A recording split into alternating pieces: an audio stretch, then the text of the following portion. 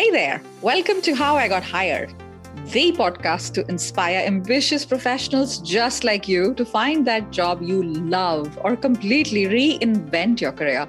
I'm your host, Sonal Behel, founder of Supercharge and career strategist. And every week, I hold conversations with ordinary people from around the world who've had extraordinary success in finding their dream job, so you can learn how they got hired.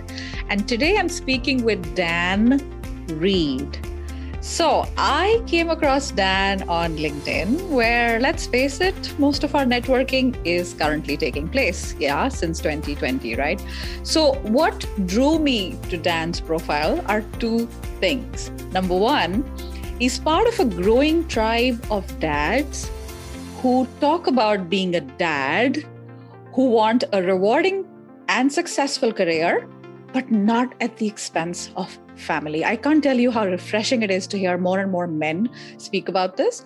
And number two, Dan recently started at Adobe in digital strategy after 7 years at Barclays Bank. So there's definitely a story there on how he got hired at Adobe, and I'm dying to find out. So Dan, very warm welcome to the show. Thank you so much. I'm really excited to be here. This has been on my mind all morning. Oh my gosh, it's been on my mind all week. So I win, okay? You I win. win.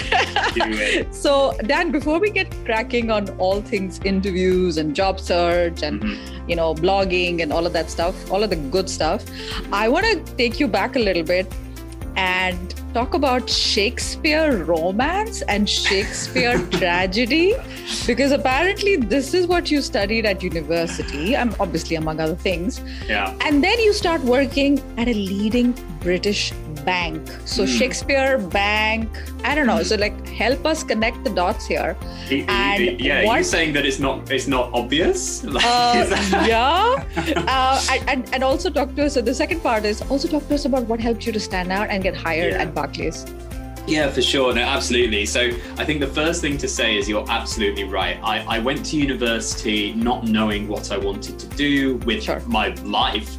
And actually, I didn't want to go to university. I wanted to just start working, but my parents had other ideas. Ooh. So that was a bit of a bone of contention. So as my kind of last act of rebellion, I was like, right, I'm going to university. I like reading. I'm pretty good at English, so I'm going to spend 3 years just reading. That's what I'm going to do. So I did an English literature and American literature degree.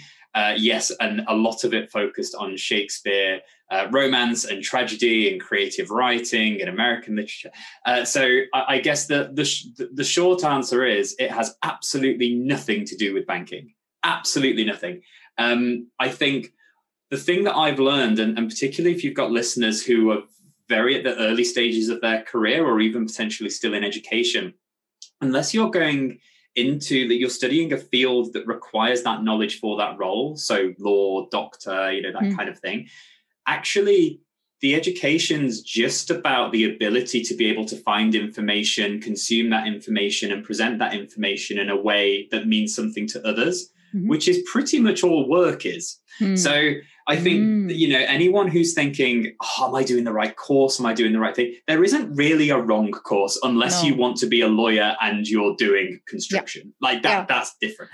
I kind of finished that degree, didn't know what I wanted to do, didn't want to be a teacher. A lot of my friends would finish English degrees and being teachers. So I worked for a bit in recruitment. Hated it, and it's just not for me. And then I went back to university to do a master's in advertising and marketing. So when I finished that, and also I should say, when I did my undergrad, I basically partied the whole 3 years. I did the minimum amount of work. I got a 2-2, which is okay, but it's not what I could have done. So there was part of me as well. I'm very competitive, but I'm competitive with myself. And when I started thinking about doing a master's, I was like, I can do better than a 2-2. So I applied myself, I got a distinction. That really set me up. But what I found is I had 2 degrees, no work experience in marketing. I couldn't get an entry-level job. I got to the point where I was writing, this was 2009? And I was writing to local companies and global companies, like pen and paper, writing to them, saying, I will work for free. I just need experience. Now, there's a whole side conversation of the privilege of being able to do that. And, we could talk about that. No, but it's also, just to recap the memory, it's also 2009 was the global financial crisis also. That didn't help. Right. And so that's a very good point, because again, some of my more clued up friends at university, they started their third year and they were applying for grad schemes. And I'm like, you've still got another year left with you. What are you doing? And so my whole thing was finish uni in 2008, summer of 2008, go to America for 3-4 months. That'll be fun. I'll come back and get a job. And best I came back. Best laid plans. And, came back to a recession. Yeah. And so it wasn't possible. So yeah, fast forward another kind of year and a half, and I was just writing to all these companies, and then interestingly, and this is going to feature quite heavily, particularly with the Barclays Adobe story, how I got my very first shot at a job was networking, was just being introduced to someone at the university of the town I was living who had just started a scheme putting interns into small companies in the area. So I managed to get an unpaid 20-hour-a-week internship for a very small company. I was there 40 hours a week. Thought, if I'm not getting paid, I'm here for the experience. I might as well be there Monday to Friday, 9 to 5:30. So I did that. That is then what enabled me to get my first paid marketing job. And then it got to the point where I'd done a few small companies, I'd done a few large corporates. I am that stereotypical extrovert. I feed off people's energy. I need to be in an organization that is huge. Yeah. And then enter Barclays. And I'm just going to pause you for a second. We're going to talk about Barclays in a little bit more detail, but I love this backstory. I don't want to study. Mom and dad say you need to study. You're like, okay, I'm going to study, but I'm going to study what I want, right? Yeah. So there's already that rebel in there. And you, our audience can't see, but you've got these gorgeous tattoos, and we're going to talk about that. And I'm guessing there's a a rebellious tattooish thing going on. And the second thing, which our audience could not see, but I was sipping my tea when you said, I got into recruitment. I hated it. Like, that made me laugh so much. When you are in a position and it's not sparking joy, to borrow Marie Kondo, you know it instantly. Like, it's so, like, it's funny. We're laughing about it, but you must have been so miserable. Like, what am I doing here? Yeah. Right. And also in kind of the road between entry jobs and starting Barclays, there's about 3 years in there. I had jobs. There was one job in particular that genuinely I would cry on a Monday morning because I hated it that much. It's so clear. Like, the universe is giving, I don't know what to, this is a clear sign, dude. Yeah. You don't like it. And the thing is, the message that I got from kind of my dad and his generation was, you have to stay somewhere for at least 2 years. Otherwise, you're seen as a flight risk. And I remember being about 3 weeks into this company, knowing that I hated it. And the reason that I'd cry more than once was because I thought, I don't know how I'm going to do this for another 2 years. Yeah, you were like, I can barely manage 2 weeks, Dad. Exactly. 2 years is a stretch. Exactly. And Dan, this is I'm sorry, this is really painful to listen to. 40 hours unpaid. Yeah. That's a separate topic in itself. So how were you supporting yourself? Were you with mom and dad at the time? Yeah. So thankfully, so I met my now wife at university. We've been together for a long time. Her parents were teachers with the MOD. So they lived abroad. And they, with the MOD, they give you a house kind of where you are posted. So they were posted in Germany. But they had their own house in Northampton. So they said, look, the house is there. There's no one living in it. They did the whole, you'd actually be doing us a favor. I'm thinking, yeah, right. But yeah, the long story short is they very kindly let us live there, rent free, bills free. The only outgoing that you're very lucky. And we've talked about your in-laws before. You're lucky in more ways than one. Fab. So how did so Barclays land on your lap? Did you apply? What's the detail? Yeah, for sure. So I was at the job that I was crying going to work to, hating it. And And I wasn't actually there that long, which probably won't be a surprise. I was there for about 5 months, but I was actually made redundant in the end. And I sensed it was coming before it happened, because the role that I was doing I was the marketing department, but part of that was field marketing and events marketing. And it was, can you go to Dubai? Can you go to China? And I was like, this is amazing. And then it was suddenly, oh, we don't need you to do that anymore. And then one day, how I actually found out I was made redundant, I went in to log into the back end of the website to do some editing, and it just says access revoked. Oh, and so I know. But were you secretly relieved then? I mean, yes and no, because this was also about a month before my wedding. We just bought a house, so we had a mortgage. So I think financially I was worried. Yeah. But just for my own well-being, well-being wasn't really talked about as it is now, but definitely for my own well-being, I was happy. But I guess the reason that's important is because I could sense things weren't going quite right. I'd started putting some feelers out there. And when I was then made redundant, I just went heavy, and I did the traditional job application thing. So I wasn't really massive on networking. So I just applied for things. Yeah. And what happened is I'd applied for Barclays or Barclaycard. And then I'd actually gone to an interview for, this isn't even on my CV. This is like, you cannot find this out about me unless we talk about it. I went to an agency and did an interview for a job there. They offered me the job on the spot, and I took it, because why wouldn't you? And literally the next day, Barclaycard called me up and said, we'd love to give you a second interview. I'd already had one interview. And I said, I can't. And this is how I felt. I thought, I can't do that interview because I've literally just started this job. And thankfully, the hiring manager was fab.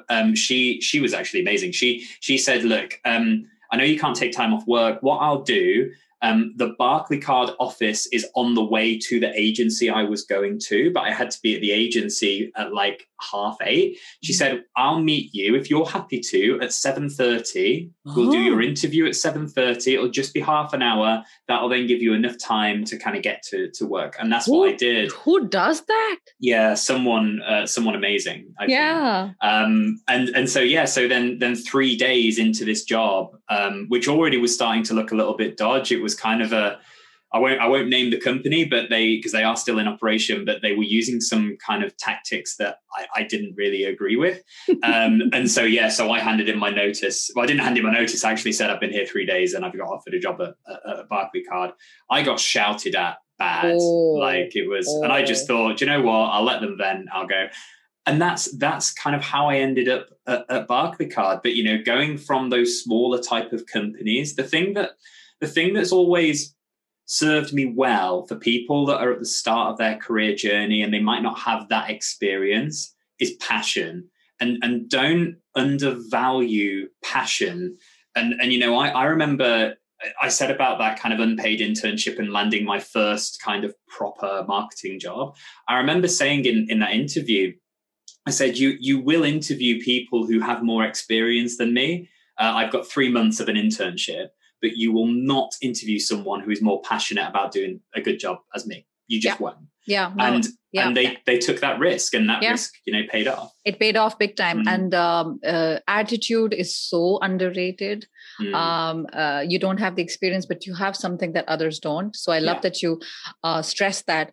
So was it that half an hour interview on the way to work that got you the job at Barclaycard? Oh, wow. That was it. So I'd done a couple of interviews before that. But this was kind of the final, the head of the department. It was almost like the sense check. Is this guy, is he okay? Like, is he going to get on with the team and stuff?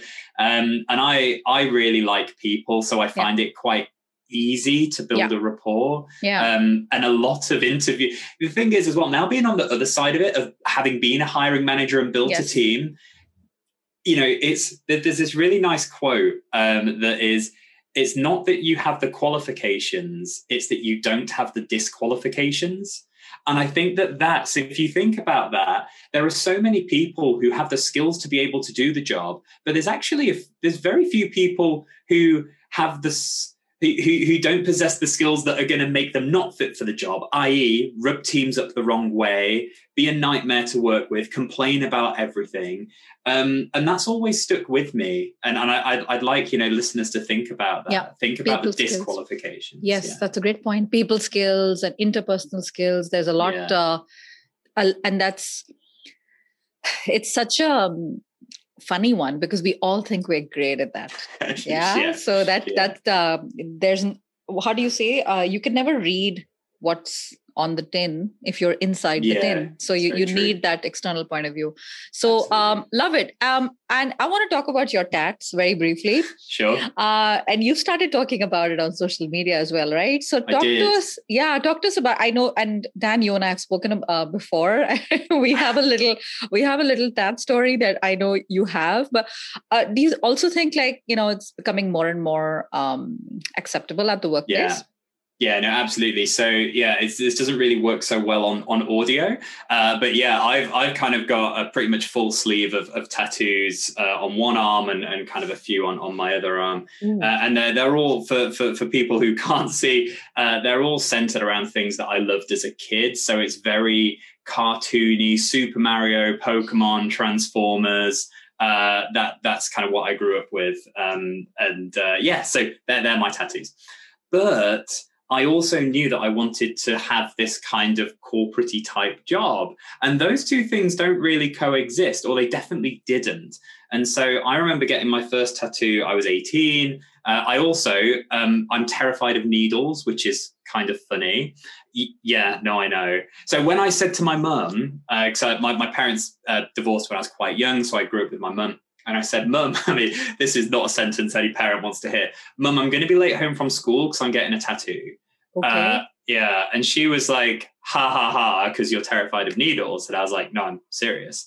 And then she was begging me, please don't do it. Please don't do it. And again, you mentioned that rebellious streak. I was like, I'm going to do it. Yeah. So I did. And I remember I got my first tattoo and the guy who did it, he was like, oh, I'll see you in a few weeks. And I was like, what are you on about? I just wanted this one tattoo. And he's like, you will be back. And you get the itch. You're like, oh yeah, I want to get more. But I didn't tell my dad for about 4 years. So that was quite hard. That's hard. So especially in like the summer, wearing long sleeves is hard, but that takes us actually quite nicely onto when I'd started Barclays. There's a huge unconscious bias around tattoos. And I also have it. So I can see, the rule that I have about my own tattoos are nothing below the wrist, like onto my hands, and nothing above the neck. So if I wanted to wear a full sleeved shirt, I can be completely covered. That's just my rule. But then even I will look at people with kind of like face tattoos or hand tattoos and be like, ooh, what's their deal? Unlike you with Superman and Mario Brothers, it could be like this naked lady with big hair. And like, what's up with that? Yeah, I think that's the other thing as well, because I kind of mentioned that I went to the US for 3 or 4 months. I was actually working at a kids' summer camp. And so that was one of the things as well, is like, I'm also 6'5". Who's this massive Brit covered in tattoos? You're 6'5"? Yeah. I mean, you can't tell obviously on screen. Yeah, I've said that right. But I think if there's I'll send you a photo, I assure you. And do you think it's getting more and more acceptable, Dan? Being 6'5"? No, the tattoo thing at workplace. So I think it is, but I think that's taken time. I remember, and this was years ago, there was this French lawyer who had like the septum piercing, so the nose ring. She had loads of tattoos, and she won this this was about 10 years ago, but she won this really prestigious case, and she's like this tattoo punk kind of lawyer. And I think that did quite a lot just in people's minds of, oh, you can have a tattoo and be competent at your job. Who knew? Yeah.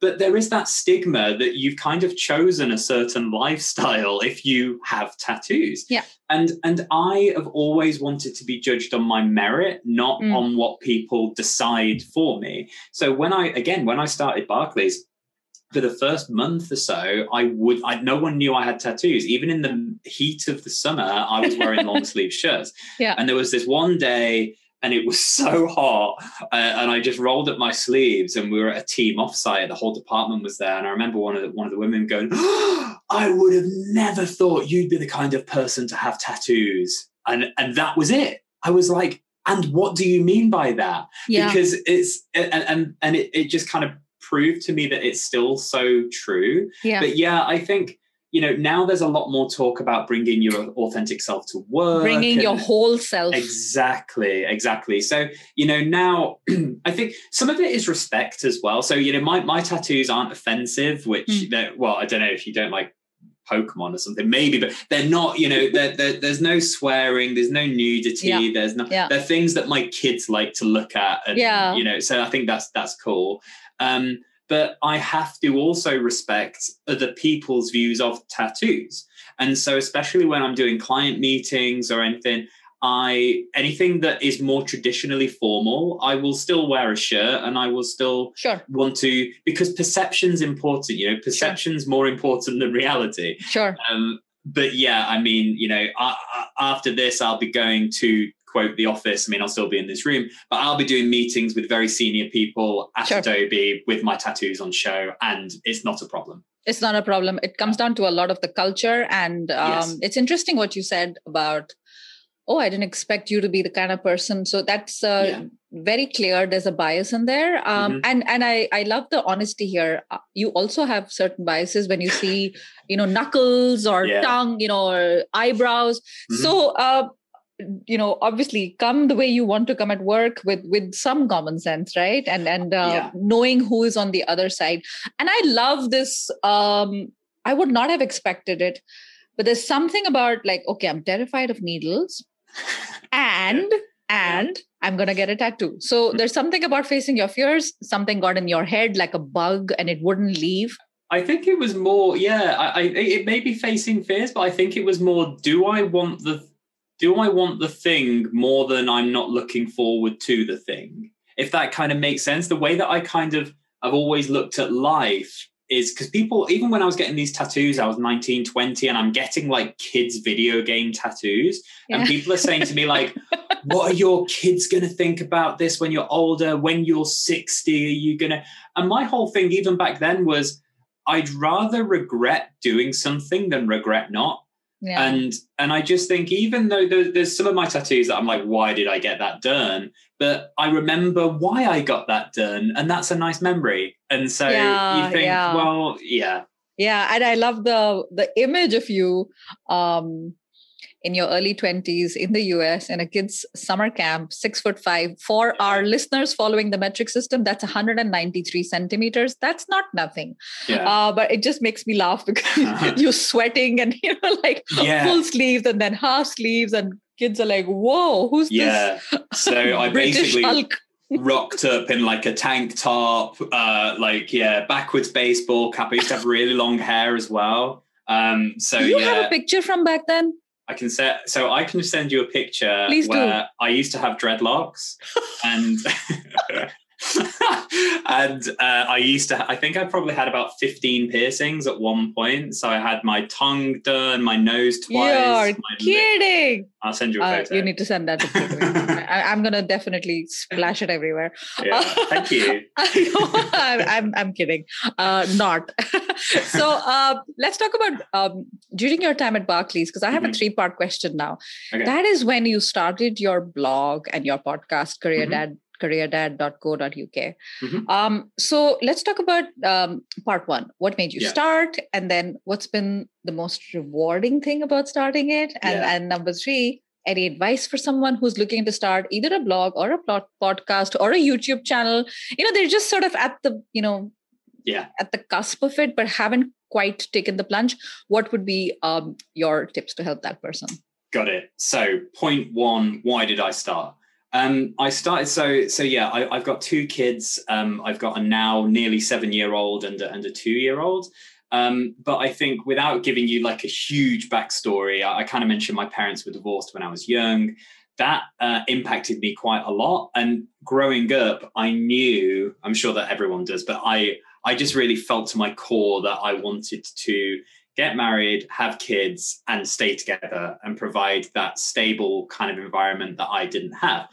But then as I started working, I realized I was actually quite good at this whole work thing, having kind of really coasted throughout all of my education until doing my master's and being like, oh, I actually applied to myself and I got a good result. And then I started working and started applying myself, and you get promoted and you're like, oh, this is quite nice.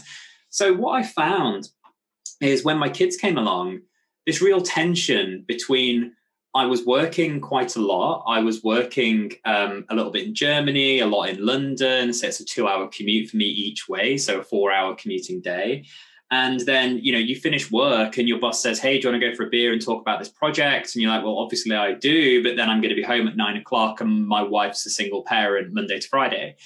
And you'll miss bedtime on a consistent basis. Yeah, miss everything. It's like, I remember when my son was little and he didn't sleep very well. And we went to the doctors just to have a checkup. And I said, oh, he's not sleeping very well. And she said, talk me through your routine. And basically it was, well, I leave while he's asleep for work. And if I get home early, sometimes I would leave the office early, but getting home early was like 7. So he'd be ready to go to sleep. And I'd be like, let's play. And the doctor was like, well, you can't. You have to realize that your role at that point is kind of calm down, bath, bedtime. Yeah. And I was like, I don't want to be just that. I want to do that, but I don't want my son or my daughter growing up thinking, oh, dad's just the wind down guy. Like I want to be so yeah. And I think so. And the reason I'm saying this, because I think there was all these thoughts going through my head, and I found myself with a tension of selfishly wanting to pursue my career, and we can kind of talk about that because I never thought it was selfish, but also wanting to be a present parent. And I really struggled with guilt and anxiety, and I ended up going to therapy for quite a while. And it was because I couldn't find time to do anything for me, because I couldn't conceive how I would make time for myself when I don't feel I'm already giving enough to my family because I'm giving everything to work. And so then it got to the point where Career Dad was forming in my head, because I thought, why is this mutually exclusive? And that was, again, the message that I got from kind of my dad's generation. I remember my dad saying to me once, you've kind of got to decide whether you want a career or you want to be a dad. And I'm like, huh. Yeah. I see how this happened. And how did that turn out, Dad? I mean, come on. Exactly. No. And I was like, and again, this rebellious streak, I've kind of channeled a bit better now. I don't just like lash out. I go, I'm going to prove you wrong. And that's my now rebellious streak. Yeah. So when my dad's kind of said to me, to get ahead, you've got to kind of, not in these words, but you've kind of got to throw people under the bus. You've got to look out for yourself. And I was like, I don't agree with that. I'm going to be more successful than you, but I'm going to be nice. And I don't think they're mutually exclusive. And do it my way. No, exactly. That's really good. So what you're saying is, so for someone listening who's toying with the idea, you know what, I think Simon Sinek or somebody said, your why matters. And you had a very deep why. Someone said to me, your why should make you cry. Like, not should, I don't like should, but it's like so personal. And there's this force inside of you, like, I gotta do it. And then, I've got to express myself, and it might attract a certain tribe of other parents, particularly dads, who have this whole burden of being the provider and, career, go for drinks, fish and chips. And the kids are like, see you at our wedding. Exactly right. And I thought, actually, I am choosing to create the thing that I was so determined not to create. And it's not like my parents' divorce where, obviously my dad had a role to play in that, but he didn't choose to see me every other weekend. I was choosing to work. So Career Dad was just, I wanted to find something out there that talks about work in a positive way, not just work's this horrible thing you have to get through to live your life. That we spend so much of our time at work. If you don't enjoy it, it's time to do something you do. Hallelujah. And so I thought, but there was nothing out there that said work is positive and this is how to progress at work, and parenting is great too. And I thought, well, I'm just going to put something on LinkedIn and say, hey, dads, does this resonate with you? If I said the word career dad, my inbox was flooded across all seniorities. I've had CEOs of large companies message me being like, I love what you're doing. And I just think that's the why. Yeah. If someone can get something from it, I'm, as you probably guess, I'm a huge oversharer. If me sharing some of my experiences, and I'm really comfortable talking about therapy and things that I've struggled with, and if that helps other people to make that normal, and apply that to their own lives. Yeah, mission accomplished. Job done. Yeah, no, exactly. And I'm sure, Dan, you've heard this before. Yes, I do agree about the oversharing. Like, I know you cannot make a cup of cappuccino if your life depended on it. I'm kidding. The lockdown, lowdown. Anyone's wondering what's going on? Yeah. Dan's big on TikTok, and I'm going to share the URL because during last, it was like lockdown, lowdown. So every day, these 1 minute or 59-second videos about what's happening at home, and also managing work. And I'm sure you're told about the fact that, yes, you do have a lot of moms talking about this, but not dads, right? And that's probably one of the things that helped, to get you noticed. Yeah, and I think as well, I'm a huge advocate and fighter of gender equality. And I think that actually dads need to be a part of that conversation, because until there's a societal norm about the school calling me when my son's ill, then how, I go and take the kids out for lunch just by myself, and I'll get people genuinely congratulating me or, saying, well done for doing a good job. Like, would my wife? Yeah. Like, why, and people say, oh, you're such a good dad. So I'm just doing basic parenting. So whilst there is this whole, yes, let's celebrate dads, let's bring dads together. And we have some pretty heavy conversations at times. There's also let's not put dads on this pedestal for doing basic parenting. Yeah. Because that has to stop. Oh my gosh. Thank you. Thank you for existing, Dan. I'm just going to say that. And because otherwise it's like preaching to the choir. It's the same set of people talking about the same set of things, and you don't have the other half in the conversation. Absolutely. So totally agree with you. We're going to change gears now, and I want to talk about Adobe, and I want to talk about how this happened. And you said that some of the techniques and some of the strategies you used to get in were pretty similar to how you got in at Barclays. So explain. Yeah, for sure. So I think, Adobe is just a company that just resonates deeply within my core. There's just something about that culture and brand and the technology and people that basically, we kind of joked that this is, whilst I've just started, that it's been like a 3-year interview. And the reason that I say that is because how I ended up at Adobe is through networking. Yeah. And I want to talk about that in a way that isn't scary, because I think that networking can often be used as this dirty word of put a name badge on and stand in a bar full of other people trying to sell stuff. And also very vague, right? Yeah. I mean, what means. And so before you go on, Dan, quick question. When you said you were very drawn to the culture and the people, etc., you were on the outside. I was on the outside. Looking in. So how did you know that you were attracted to the culture? I make it my mission to befriend people. So, and again, this is linked nicely to kind of quote unquote networking, because I used to hate the idea of networking until I flipped it around in my head and thought, actually, I'm just trying to make friends, or not even that. I'm just trying to meet people and learn about them. Yes. And so for anyone who says, I'm a bit scared of networking, I'm thinking all you have to do is just ask questions and try. I mean, ideally, genuinely be interested, or if not, just try to be interested. So all of my networking is, tell me about yourself. What do you do here? And where are you from? Oh, do you do this? Oh, and it's just building some sort of rapport. And so I was on the outside. I think the nice little tie is when I was at Barclays, Adobe are a vendor. So I had started to meet a few people there over the last few years. But what I started to do, and my advice for anyone is find the type of company that you think that you want to be at.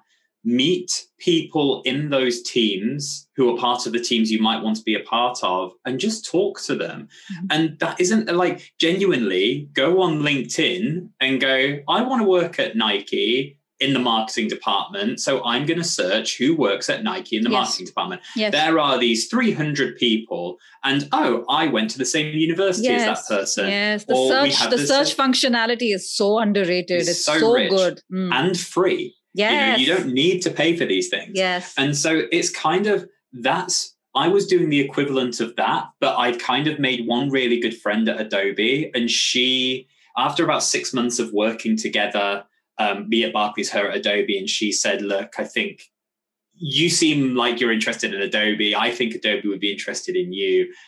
Would you like to be introduced to some people? And I was, yes. This was 2018, bearing in mind I started in July 2021, and I met people. And the guy who I met, I met a lot of people, but the one of the guys I met, a guy called Thomas, we just hit it off. He was the director for the digital strategy group at Adobe for EMEA. That's exactly the type of thing I wanted to do. And he said, there's nothing. There are no roles, but look, I like you. Let's keep in touch. Yeah. And we did. Yeah. And we kept in touch. We spoke 3 or 4 times a year, every year. And it would never really be about work. It would be, how are the kids? Yeah. How are they? Oh, but what are you doing at work? Anyway, long story short, it gets to February of this year. And he calls me and says, I've got a role. And it might be the right type of thing. It might not. I know you've just taken on this brand new job at Barclays, but this is as good a time as any. So let's have a conversation. And that was really hard for me because I'd just taken on a new job at Barclays. I was loving it. I was loving my team. My boss is fantastic. And I really had to take a step back. And I thought, if I imagine 5 years in the future at Barclays, what does that look like? And I could map it out. I could see the promotion. I could see growing the team. I could see, okay, that's pretty cool. Now, what would 5 years at Adobe look like in the future? I thought, I've got no clue. But that's quite exciting and scary. Yeah. And so, so how I got the job at Adobe is networking, authentic, building relationships, but also, because people say, oh, that just proves it's who you know, not what you know. I'm like, but you also have to know what you know. You can't just know the who. That's the basis. But oh my gosh, so I want to unpack this for a second because so when they called up and said, we have a role for you, was that advertised? Oh yeah. So this is it, and I want to be super clear on this as well. There was not a, hey Dan, here's a contract. There was, hey Dan, we've been talking for 3 years. Yes. Nothing's either the right role has come up, but it's been a bit too junior, or there's a role that came up and it went away, pandemic. And this is a role, and it might not even be a right fit because the job I do at Adobe now is quite different to the job I was doing at Barclays. But let's have a conversation about whether it could be the right role. And if we both think it is, then let's put you through the process. I like the fact that they reached out to you. So did you see this vacancy published in their website? Okay, I got it. Yeah. So actually LinkedIn as well. LinkedIn. Yeah. But I love the fact that you stayed in touch, because when people say, we don't have the right role. First of all, when you got in touch with this dude, he was doing exactly what you wanted: Europe, Middle East, Africa, digital media strategy. And you were like, that's exactly what I want. That's what I wanted. Someone who's listening, and like, when you see someone doing exactly what you want to do, you can either be positive and get in touch and say, oh man, I love it. I want to hear about your career journey. Yeah. And, I'm a random dude, but, or there can be these, envy, jealousy type things going on. And I love that in your case, it was the former. And second, you said, let's keep in touch, but you did. Yeah. Everyone says that, but 2-3 times a year, birthday, Christmas, how are the kids? And you're not talking shop. No. The person doesn't feel like there's an ulterior motive, And I think that's really important, because often when I say, try and build authentic relationships, that's not just saying, so any jobs? Because that's going to get old real quick. It's going to get old and people feel used. Nobody likes that. And I've always said the same thing. I love that you said that. Networking is about making friends, because we don't help strangers. We help friends. Exactly. And this is why I think it's so important to try and build those relationships. I think that is how people get jobs now. Yeah. You still have to go through the process. I still had a really hardcore interview process at Adobe. Nothing was set in stone. Nothing was set in stone. But you were probably one of the leading candidates, Dan, because there was something called confirmation bias and familiarity.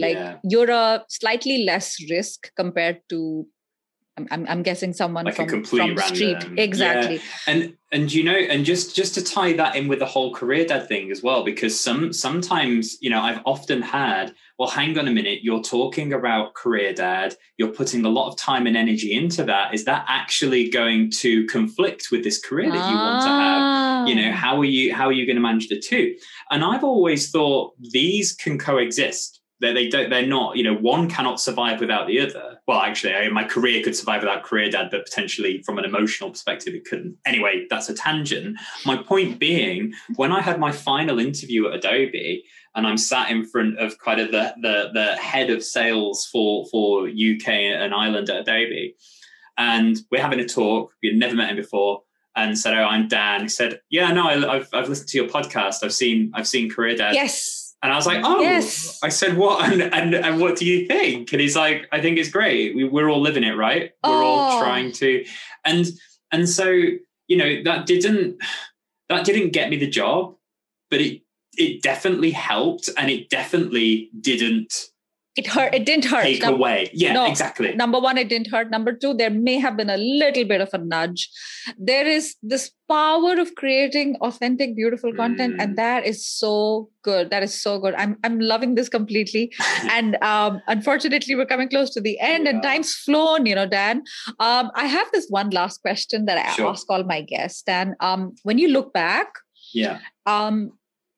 in your entire career, is there one standout defining moment that helped supercharge your career and helped you towards your current success? So, I think there's two, and I'll keep it brief. I think the first was I got promoted quite quickly at Barclays, and I ended up being, a head of marketing technology relatively young and early in my career. And that was because I had someone above who really saw some potential in me and gave me those opportunities. And I really looked to her as both a mentor and a sponsor. Mm-hmm. And so I think finding whatever stage of career that you're in, finding both a mentor and a sponsor, whether they're the same person or different people, you can't replace that. So I think that was definitely a turning point. And I think the other thing is actually, as I just alluded to with Thomas, I think if I could have very easily, when that opportunity came up, either 3 years ago to talk to the guy, or during those 3 years to keep in touch with the guy, to say, no, because what's in it for me? This is a waste of time. And I think when I talk to people around to do this type of networking and say it took me 3 years, and people go, I don't want to wait 3 years. Yeah. And my whole thing is, you don't have to. They coexist with, I still got promotions during that time. You don't have to just focus on the whole 3-year networking thing. But my whole thing is, if it's going to take 3 years and that's where you want to be, why not start now? Because would you rather look for, in 12 months' time, would you rather look back and say, I'm really glad I started that 12 months ago because I'm now on this journey? Or would you go, I wish I'd started? Oh my gosh, that's like exactly like, the Chinese expression, the best time to plant a tree was 20 years ago. The next best time is today. There's something about planting and nurturing a garden and expecting immediate ripe fruit, right? So it's a process, and I'm glad you took the time to nurture the garden, sun, water, fertilizer. And now with everything going on, I'm so happy for you. We're recording this. You're welcome. We're recording this in July 2021. You have just started Adobe a couple of weeks ago, so it's really, really fresh. And I'm seeing everything that you're posting on LinkedIn, and you're so happy, and I'm happy for you. It is worth the wait of those 3 years. So I think that's one of the key messages. If the listener doesn't remember anything from this conversation, I'm going to be sad. But remember this: start today. Start today and don't have these ulterior motives. Just reach out, make friends. You just don't know what's going to happen in the future. And with that said, Dan, so how can people learn more about you? Yeah, I think LinkedIn is kind of my weapon of choice. So, feel free, please. I love speaking to people. Send me a message. It might take me a few days to get back to you, but just reach out. Just Dan Reed. I think Dan Reed 86. But anyway, I'm on LinkedIn. Do that. And actually, just to your point there's someone who I've kind of built up a friendship with on LinkedIn. I've never met the guy, but we've built this authentic friendship now to the point where I'm going to be introducing him to people at Adobe because that's a company he's really interested in. And who knows, right? So I think just do that. Just do it. No, that's wonderful. I'll definitely link your LinkedIn URL as well as the blog in the show notes. This has been such a pleasure, Dan. Thank you so much, and all the best at Adobe and beyond. Thank you. So there you have it. I hope you enjoyed listening to the show. And if you did, I'd love for you to do one little thing. Go to Apple Podcasts, so that's podcast.apple.com, and leave me a review. This really, really helps the discoverability of the show and can help inspire job seekers out there to find jobs and take care of their families. Can you think of anything more important right now? I didn't think so. So thank you so much for listening. Thanks for hanging out with me today. Connect with me on LinkedIn. I'd love to get to know you and what you liked about the show. And perhaps if you have ideas, feel free to reach out. So take care of yourself. And until next time, bye for now.